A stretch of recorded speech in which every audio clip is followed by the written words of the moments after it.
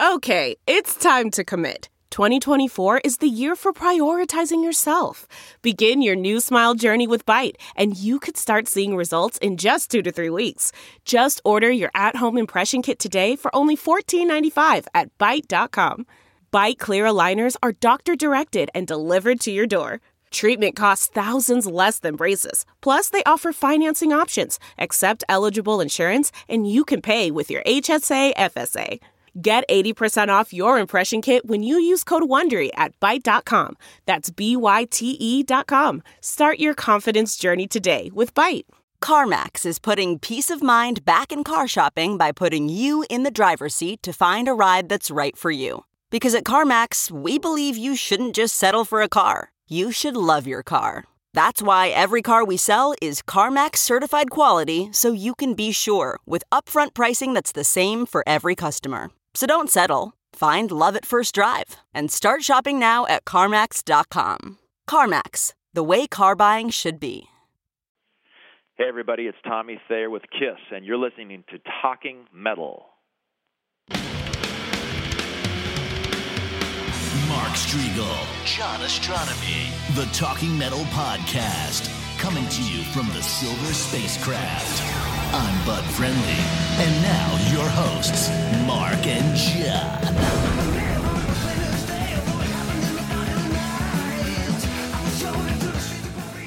Hey, John Astronomy here. Welcome to another edition of Talking Metal, hanging out with Mark Strigl. How are you, John?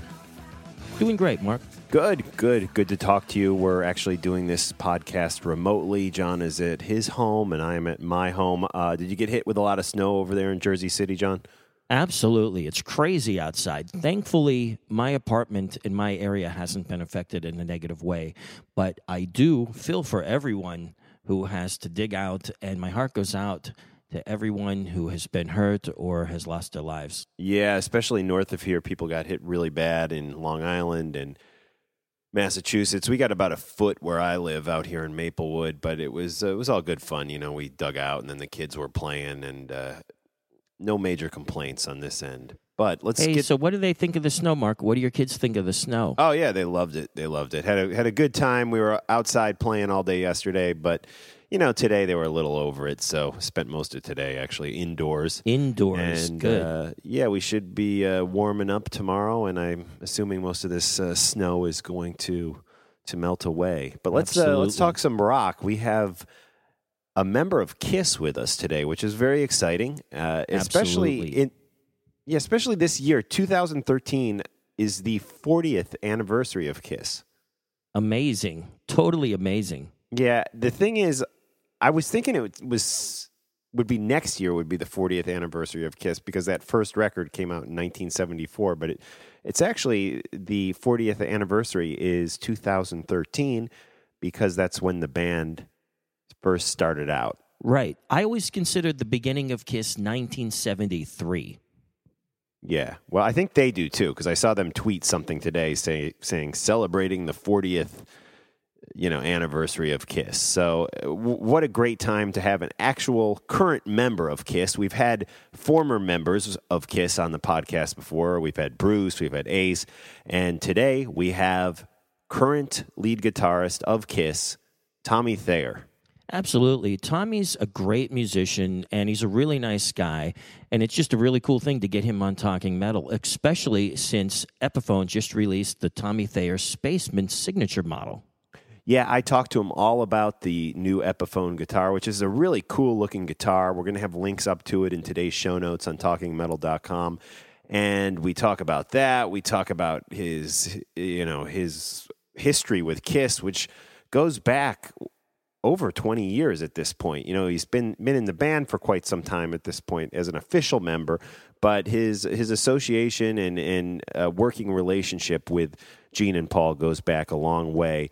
And let's actually dip into a little history right now, a little Gene Simmons, Tommy Thayer history. This is Dora, you know the singer Dora, and right. This is, I believe, her first solo record, and this song is written by Tommy Thayer, Jamie St. James, and Gene Simmons. It's called Rock On. One of my favorite ever phrases.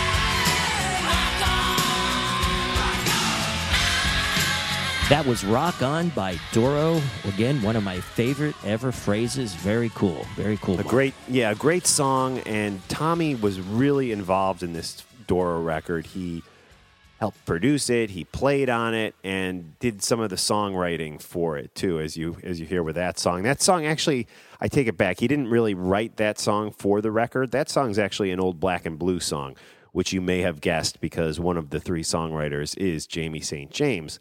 Very cool. Yeah, so Tommy continues to this day to be a great songwriter, and right now I want to dip into a song that he wrote actually with Paul Stanley. This song is called Freak, and it's off the brand new, well, not brand new at this point, the 2012 Kiss album, came out in late 2012, Monster, and this song is called Freak.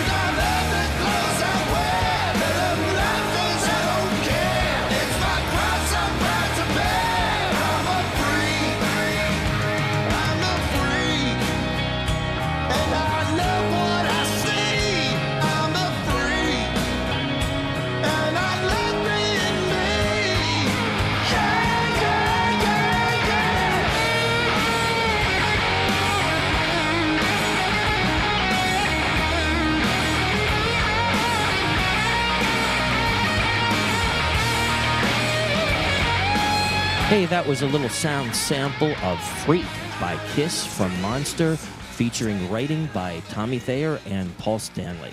Great tune, great album. Yeah, definitely. We talk about Monster, we talk about Sonic Boom, we talk about all sorts of great stuff. We even talk about Vinnie Vincent in this interview, so it's very, very cool. Yeah, it's a fun interview with Tommy, and just a big thanks to Tommy for calling in to Talking Metal to talk with me. We spoke last Thursday. And also a big thanks to my friend Jamie, who helped record the interview. He didn't help record the interview. He did record the interview. He actually recorded it. Yeah. It wasn't just like he helped on it. He actually did it, right? Yeah, he actually did it. He hooked it all up. We used his studio down in Soho, New York City, and got a nice, clean sounding phone line in, and it sounds great. So without further ado, let's get into a little more new Kiss off of the Monster album, and then we'll go straight into the interview with Tommy Thayer.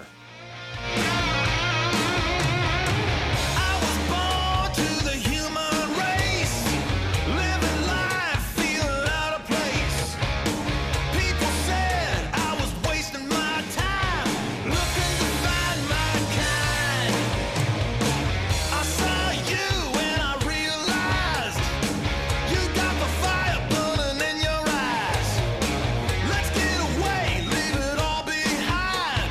I'm ready to blow your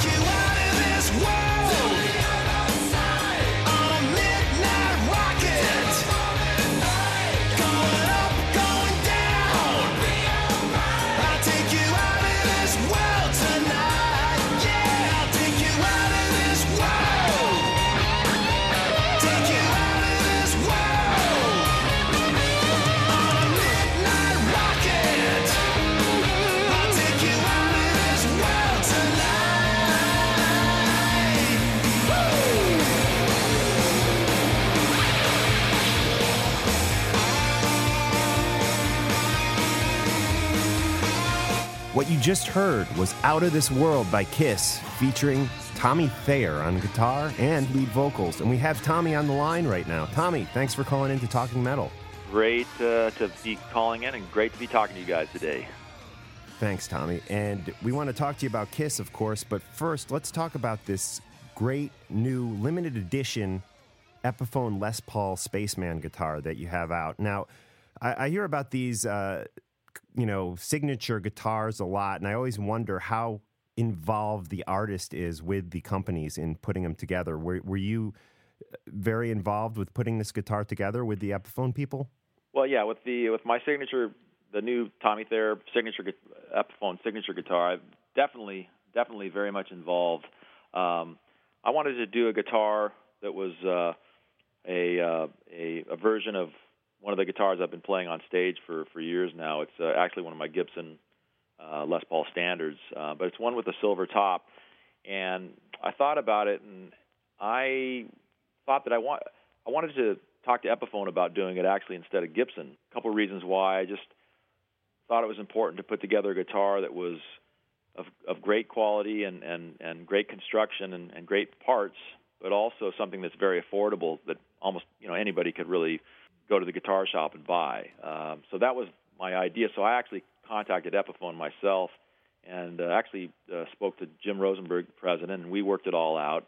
I told them what the idea was, and they were all for it. So we sat down and worked out the specs and decided what it was going to be exactly, and there you have it. Cool. Well, it looks like a beautiful guitar. And a question for you. One thing I noticed, like the bridge pickup has no cover, but then the other pickup has the silver right. cap on it. Is that just a cosmetic thing, or does it actually affect the sound of the way the pickups are working? Well, it's really just a look thing. It's an aesthetic thing. That's just the way I've always done my guitars. The rear bridge pickup, I remove the pickup cover, which is usually chrome, and I kind of got that actually from Jimmy Page. He always did that, and there was some other guitarists that used to do that too. But I just liked the way it looked, and my original silver top Les Paul that I use, in Kiss, I've used for many years, is set up that way. As a matter of fact, all my Les Pauls are set up that way. So we thought that it was important on the signature guitar to do all the little details exactly the same, because people notice that kind of thing. So that's why we did it on the signature guitar. Cool. And the guitar also, comes with a very cool silver hard shell guitar case, but also some other little treats, if you will. It actually comes with a guitar strap, right? Yeah, it's a great package. Not only you have the guitar itself, but it does come in a custom plush hard shell case that's silver, so it's very unique and kind of goes along with the theme of the guitar, of course. And there's a custom black and silver leather studded guitar strap, which is just like the ones I use on stage as well, part of the package that comes with the package as well, too. So, and then a real cool little certificate of authenticity booklet is included as well. So it's a great little package with the guitar and the case and the strap and everything else. So, and again, it's real affordable. A lot of times these custom, Gibsons get very expensive, into thousands of dollars, and this is something that's definitely, affordable, less than $700 kind of thing. So it's a good guitar for anybody to get.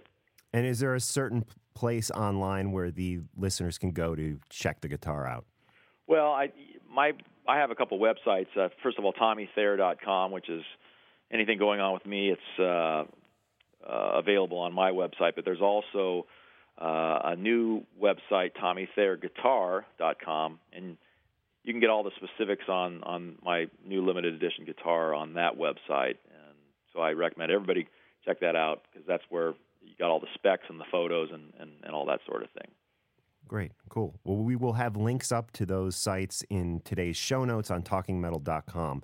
Fantastic. Now, I wanted to ask you, for 11 years, Kiss did not release any new studio albums. Of course, there were some albums, but no new studio albums with new songs. And now in the last 3.5 years, you guys have released 2 really great records. And I'm wondering, is this a new trend with the band? Can we expect more studio albums on the way over the next few years? Well, it's entirely possible. Originally, before Sonic Boom, Psycho Circus was the last studio album that Kiss had done, and that was 1998. And for a long time, actually, Paul and Gene had kind of said that they didn't know if they'd ever really do another studio record because, they just didn't feel, for some reason, the desire to go through and really put a great record together again. And but this version of the band that's been together now for 10 years, with Gene and Paul and myself and Eric Singer on drums, has turned out to be such a great band, not only live and on stage, but also just the camaraderie and the spirit chemistry within the band is so good.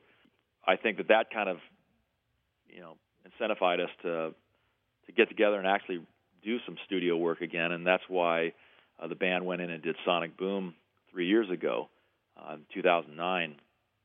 It's just really, it felt right, and it felt like this band is so good. We'd been selling out concerts around the world and in 2008 and 2009, and I think we just thought that it was time to maybe go back in the studio and do a great studio record with this lineup. And we did Sonic Boom, and it turned out to be a great record, and it became the predecessor to Monster, of course, which just came out a few months ago, something we're really proud of, and just a great rock and roll album. They're both great rock and roll albums. Yeah, two amazing records, and Monster, I don't know. I've been going back and forth which one I like better, Sonic Boom or Monster. And I don't know, today I'm feeling Monster even over Sonic Boom, but I love them both. Two great records. And I wanted to ask you, I saw you guys with Motley Crue at the PNC Arts Center in New Jersey, and it was just a great, fun time. Yeah. Only one song, though, off of Monster. Really? Yeah, you guys, I believe, only did one song off of Monster, and I'm hoping that at some point you come back around and maybe feature some other songs from Monster. Could you think Kiss will be back through the States at any point in 2013? I think there's a very good chance of that happening. We're actually going to Australia in a couple of weeks here for most of the month of March, and we're going to be in Europe for, I think, the end of May and then into June. We were just in South America in November, and I think we were playing 4 or 5 songs off Monster when we were down there. I think what happened on the Motley Crue Kiss tour, because the set lengths were shortened slightly because you had 2 co-headliners on the bill, so we didn't get to play quite as long, and I think that made it a little more difficult to play a bunch of new songs off the new album because, of course, you've got so many other things that that we need to play. But certainly, as we got into South America in November, we were playing. I think we were doing 4 or 5 songs. So wow, okay. Certainly this year, when we're on the road, we'll be delving into the Monster album a little deeper and throwing a lot of that stuff out there into the live show. Great, cool. Now, you've been the lead guitar player in Kiss for, is it 10 or 11 years at this point, right? It's been about 10 years or so. 10 years. Yeah. But your involvement with the band goes back a lot further than that. One of my favorite songs off of Hot in the Shade is Betrayed, and that's a song that you co-wrote with Gene, right? That's true. That was a while back. I think that was around it was definitely late 80s, maybe 1987, 88 or something like that. Back in 86, Black and Blue, my old band Black and Blue, we had just come out with our second record, and we were asked to be the opening act on the Kiss tour that year, late 1985 actually, and it was the Asylum tour. And we were the opening act. We did 24, 25 shows, and that's actually when I met Paul and Gene, and actually at the time it was Bruce Kulick and Eric Carr was the drummer, and met those guys back then and on that tour, of course, and they were always great to us. They knew we were big fans, and they kind of took us under their wing. And I got to know Gene a little bit better than the other guys because he's kind of more, he gets out there and talks a little more, as you all know. Yeah. And we were getting ready to do our third album at the time, and we asked Gene if he'd be interested in producing it. And so one day one of the nights after one of the shows, we got together with Gene at his hotel and played him some of our new ideas, and we asked him if he wanted to do it, and he said, I'd love to. So Gene became our producer on our third record, which was Nasty Nasty, and the fourth subsequent record, which was In Heat. So anyway, the whole relationship built from there, and Gene was with us in the studio, and then he asked me if I was interested in working on some songs he was putting together for the next Kiss album. So that's how we got together, and we started first on a song called "The Street Giveth, the Street Taketh Away," and then we did "Betrayed." So we did co-writes on those two songs, or I had co-writes for those two songs on the Hot in the Shade record, and I thought they were real good tunes, and that was an interesting album at the time, but that's great. You love that one, and we don't really do that one too much anymore. But "Betrayed" was a cool tune, and "Street Giveth" was also something that was fun putting together. And and the thing, the whole thing evolved from there. And soon after that, Black and Blue kind of ran its course, and these guys asked me if I just wanted to come work for them at the time, kind of behind the scenes, and that's kind of how I officially got involved in the KISS organization. That was kind of in that was early 90s by then, I think. Cool. And I read once that you mentioned Revenge as one of your favorite non-makeup era KISS albums. I think it is. I think it's probably my favorite because, to me, it's a very cohesive record. All the songs really fit together. It sounds like an album to me. And I think that those are the kind of the records I like the best. And I think you got to credit somebody like Bob Ezrin because he's a fantastic producer, and he knows how to pull all the elements together to make a record that sounds like an album, sounds like a record. It's cohesive. All the songs fit together, and it's one direction kind of thing. So Ezrin did a great job, and I love Revenge. I think all those songs are great, and so it is one of my favorite KISS records, and certainly probably my favorite, in the non-makeup era. Cool. And you provided some backing vocals on that record? Yeah, I think at the time, because I was around and things, and Gene had worked with us, they asked us to come in and sing some backgrounds. So I did do backgrounds on that, I remember, and a lot of those tunes. When I hear them, like Unholy and I Just Wanna and a bunch of other ones, I can always kind of hear my voice in there, and because we just did all the backgrounds. One day we went in the studio and knocked all those out. Cool. And Vinnie Vincent was back in the fold doing some songwriting on that record, wasn't he? Yeah, I think he co-wrote a couple of the tunes. Vinnie is actually I've only met him once or twice, and it was right around that era when he was in the studio doing demos, I think, with Gene, because they had written Unholy and maybe a couple others. And I found him to be a really a very nice guy, and he was always very friendly and a fantastic guitar player, too. I mean, a lot of people know him as a real shredder, playing really fast, especially on the Vinnie Vincent Invasion records and all that. But when he wants to, he can actually play a very soulful, blues-based style, which is he's very good. And a lot of people don't realize that, but he's actually an excellent guitar player and obviously a great songwriter as well. Right, cool. Now, your old band, Black and Blue, actually has quite a history. I was always a big fan of that first Metal Massacre record, which is really kind of a big album when it comes to heavy metal history. And Black and Blue was on that record along with Metallica and a lot of other great bands. Yeah, back then we had just started out. I think we had made a demo tape. We had a song called Chains Around Heaven and a couple other tunes. And we sent the tape out to a bunch of different people just trying to get something happening. And we sent one tape to a guy named Brian Slagle. And he was the one that started, he had a fanzine, I think it was called the New Heavy Metal Review or something like that. And then he put together Metal Blade Records and put out these compilation records that you had just talked about. And at the time it didn't seem like, at the time it was exciting that we actually had something on vinyl, but all the bands that were on those records, nobody had really made it yet, or we were all really unknown. I mean, you had Metallica and I think Steeler and Armored Saint was on there. Yeah, Armored Saint was on there too. And at the time we were all just bands, knocking around Hollywood, or I think Metallica was in the Bay Area, but they used to come down and play some of the clubs in Hollywood as well. And so it was just a cool thing just to be hear your song on an LP.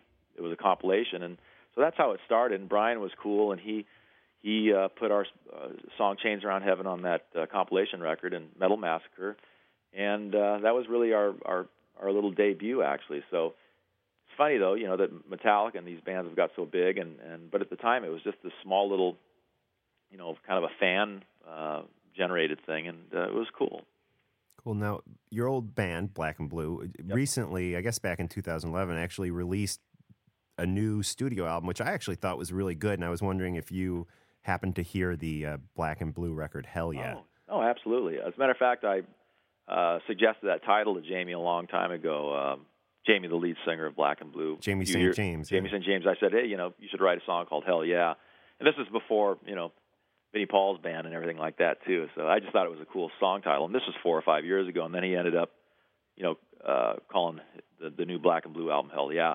I think it's a great record. Obviously, I think they're doing that on a shoestring, and there's not a lot of money, for the production and for the recording. And I think for what they did a great job. I mean, obviously those guys, Jeff Warner and Jamie are really great writers. They've been, writing tunes for a long time. So they had some good tunes, and it's just, but it's tough because any band, like Black and Blue, or any hard rock band coming out of the 80s and putting records out now, it's a tough battle just to get them heard and get them out there. It's not like it was before as far as selling records. It's really not, great for anybody these days because the whole record business has just completely changed and people aren't really buying records like they used to for a lot of different reasons. So, but I think they put together a great record, and I definitely listened to it a few times, and I thought it was really cool. Yeah, definitely. Cool. Yeah. Now, I wanted to ask you about calling Hunter S. Thompson. I was on your website earlier, and I just thought this was kind of a bizarre story. You actually got his number and called him and what did you do? You convinced him to do some album cover art for you? Yeah, in the early 90s, around 92, 93, I was in a band in L.A. This was after Black and Blue, and I was just, delving with some different projects, and I had joined a band called Shake the Faith, and it was really a kick-ass band, and we were playing the clubs in L.A., and we were really getting popular, actually, and it was a great band. We had some great tunes, and we got a deal with a label called Alpha Burnett in Japan. And so we had recorded some stuff, and our singer, Dave Aragon, had seen a piece of art that Hunter S. Thompson had done. It was in Playboy magazine. It was this painting.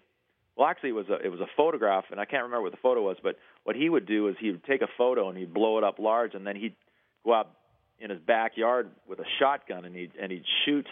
Wow. He'd blow the photo apart with his shotgun, so it was all tattered, and then he'd put some red paint on, it looked like blood, and it was just this cool image. And I can't remember exactly what it was in Playboy, but we saw that, and I thought, shit, I'm going to try to call Hunter S. Thompson, and so somehow, I don't know how I got a number, and he lived up in Colorado somewhere, and I think outside of Aspen or something, and I don't know how, but somehow I got his number, and I called him just out of the blue, and I said, wow. Hey, I'm Tommy Thayer, I've got this band, blah, blah, blah, and we saw the art that you did in Playboy. We would love for you to do this for our new album cover for our band called Shake the Faith.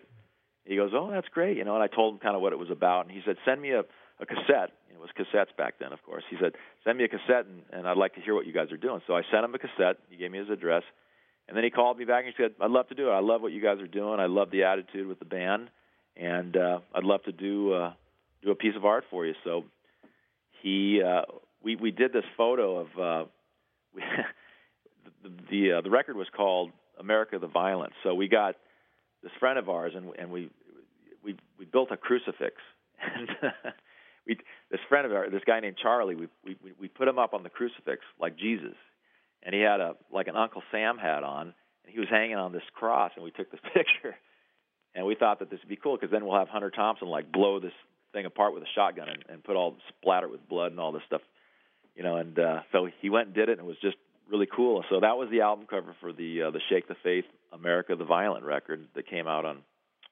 Alpha Burnett Records in Japan, and this was around 1993, 1994, and it was actually a pretty cool thing. It turned out great, and it was a cool idea, and we kind of pulled it off. And it's just interesting now, with the Hunter Thompson, he's dead, and the fact that I somehow got a hold of him and coerced him into doing this. It's a great story, and it was a cool album cover. So I'm kind of proud of that. Excellent story. On your website, TommyThayer.com, you have the top 20 iPod playlist, and I haven't updated that in a little while, so it might be that must be from last year or something. But but it definitely has it's a little direction on some of the stuff I like and that stuff that is on my iPod for sure. Cool. Well, there's a lot of variety, I would say, from the Beach Boys all the way to Judas Priest, and a lot of great hard rock stuff on here, and heavy metal stuff like Judas Priest, Iron Maiden, AC/DC. Do you consider yourself a metalhead? Well, to a certain degree. I'm not a hardcore metalhead, but I grew up. Judas Priest is one of my favorite bands. I mean, all the old records, and even up to Screaming for Vengeance, to me is one of the all-time great hard rock heavy metal albums. So I love Priest, AC/DC. I think maybe on there's also some more obscure stuff. I mean, it's not that obscure, but I love early Angel stuff. Maybe The Tower, the song, one of Angel's songs. I think that's on my playlist. I don't know if it's on that one. Well, the one I'm looking at, I don't see Angel, but I see The Dictators, which is a great New York City hard rock punk Blood band. Brothers was one of my favorite records growing up. It's just, it's really kick-ass, and every song is just, balls to the wall rock. And Dictators was a great band. Stars, all these different bands. It's funny, because Stars was a band that I think was managed by Bill Aucoin, who managed Kiss back in the day. And so every time I asked Gene and Paul about Stars, they're like, "Oh, Stars, they were just trying to be this and that." But I thought they were really cool, and we always liked Stars growing up. They were a cool band. Cool. And Angel was kind of in that scene too. I don't think they were managed by Bill Aucoin, but they were on Casablanca. They were on Casablanca. That's right. Yeah.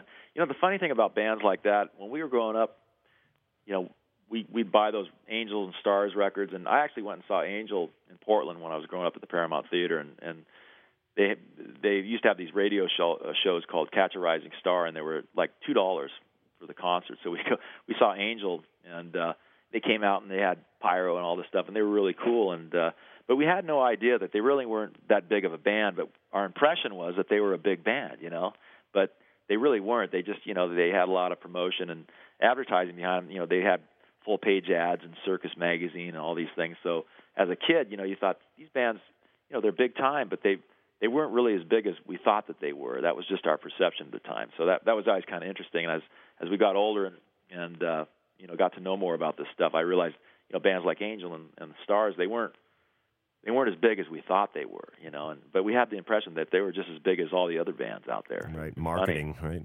Yeah, So that's funny.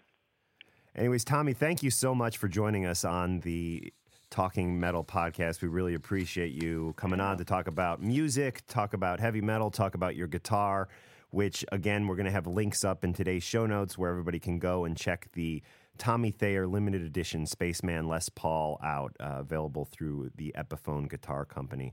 Absolutely. So I really appreciate that, and everybody checking out TommyThayerGuitar.com or TommyThayer.com, and also all the latest on Kiss is at KissOnline.com. And it's great talking to you guys today. Yeah, great talking with you. And again, Monster just is a monster of a record. Great stuff. If you haven't heard the Monster record, guys, go out and pick it up. It's on iTunes. It's on Spotify. I actually got the CD version of it, which is there's a lot of great packaging and stuff with that. So it's worth picking the CD up. And that's about it. Thank you, Tommy. Yeah, thanks. And we will see you guys on the road. And again, thanks for having me on.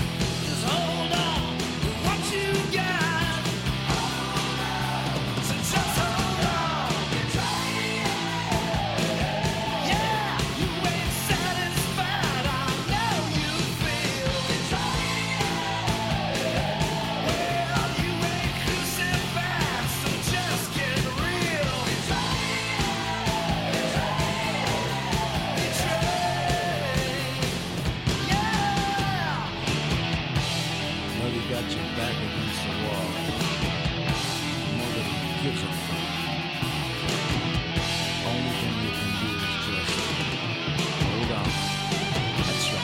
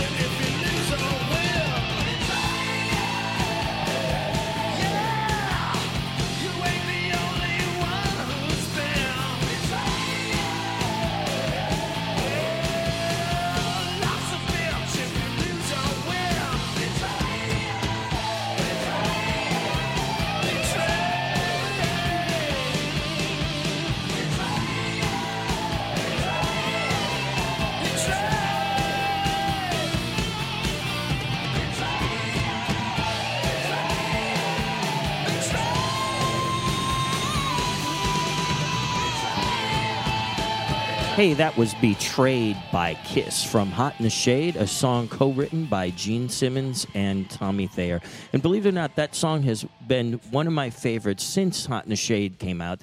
There's a line in there, it says, "It's the law of the jungle. If you got the hunger, what doesn't kill you makes you stronger." And I often quote that. It's something that has lived with me, and I always really, really liked that particular line. I wanted to say we actually went and that was the Hot in the Shade tour, right?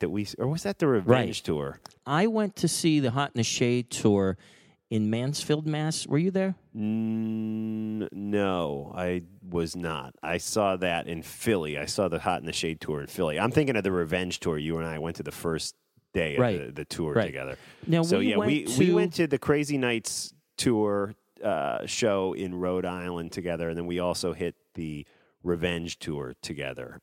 Absolutely. We hit the Revenge tour together at the Stabler Arena near Bethlehem, PA. I'm not sure if it was listed as Bethlehem in the tour dates. It might have been listed as Allentown, but it was in or near Lehigh University in Bethlehem, PA, the Stabler Arena. And what was cool is we saw the very first official show of that tour. And at this show, they were still trying out some of the stage effects. So what was cool was that we saw what was almost like a tryout show. But I'm actually heading out to that same area in a couple months to check out Alice in Chains, which will be fun. But, I wanted to ask you, John, you have done so much work with KISS. You've done work with current members of KISS, former members of KISS. You must have had some dealings with Tommy Thayer through the years, right? Yeah, no doubt about it, Mark. Tommy has been a very valuable asset to the KISS family. And I first met Tommy probably back around the official KISS convention tour. And then I do remember meeting him outside of KISS Unplugged on 54th Street. Or is that 53rd Street and 10th Avenue, the old Sony studios. And then I remember meeting Tommy in Pittsburgh, Pennsylvania. I was standing outside the Civic Arena with my parents, actually, and we were waiting for our passes to come out. Yeah. And Tommy came up, and I remember it was pretty funny. My dad was dressed in a suit, and I think he thought he was the limo driver, either that or the masseuse. It was something funny. But anyway, and I remember he said, "Great shoes." I had these silver Airwalks, and Tommy commented that the shoes were cool. And at that time, Tommy was the band coordinator. And what's really great is that he has moved up in the ranks to tour manager, and then now he's in the group. And it's just a very, very cool story. And the cool thing about Tommy is that he really knows all the parts to all of these old KISS songs and of course, new songs. Now, for example, I have listened to KISS my whole life, but I don't know, like, the songs on guitar or drums note for note. And I really do think that Tommy, possibly even more than Paul and Gene, knows the parts to the whole back KISS catalog. Cool. Well, he was very kind to call into the show, and we are excited about his new Epiphone guitar. So, guys, definitely check that out. I real quickly wanted to mention just two non-KISS related things. check out our friend's site, truemetalhead.com, and he is definitely promoting Talking Metal on his site. I think his site is a lot of fun. It's not your typical metal site that you go to get news. It's not Brave Words or Blabbermouth. It's kind of got a fun tilt on things. So definitely check out truemetalhead.com. And also, I wanted to correct myself in episode 397. I said Eric Clapton's song Cocaine was a cover of an old blues song, which isn't exactly true. It is a cover of a blues song, but it was a cover of like a blues song from the 70s. It wasn't an old blues song. It was like a blues rock song, and Clapton covered it and did it very, very much in the same style as the original. It's all really not Very all that cool. much different. So it was originally written and recorded by a guy named J.J. Cale. So just wanted to correct myself on that. And let's keep rocking here. Let's end with some Kiss. Should we? We're talking about the 40-year anniversary. Should we end with a classic Kiss song? Yeah, I think so. How about something from Kiss Alive? Yeah, definitely. It doesn't get much more classic than that. How about Hotter Than Hell? This is a song that they played when I saw them on the Monster, Kiss Monster. I actually wasn't really, I don't know if it was called the Kiss Monster Tour. It was like the Kiss Motley Crue Tour. They only did one song off of the Monster record, but they did do this song. It's called Hotter Than Hell, and the way I understand it is they only played this at maybe one or two shows on the whole tour, one of them being the show at PNC in New Jersey. Nice. So, yeah, let's go back to the classic live version of Hotter Than Hell from Kiss Alive, and check in with us on talkingmetal.com. Send us an email, talkingmetal@yahoo.com, and write us a review on iTunes. Thanks, John. Thanks, Mark. Thanks, Tommy. Here is Hotter Than Hell. She look good, she look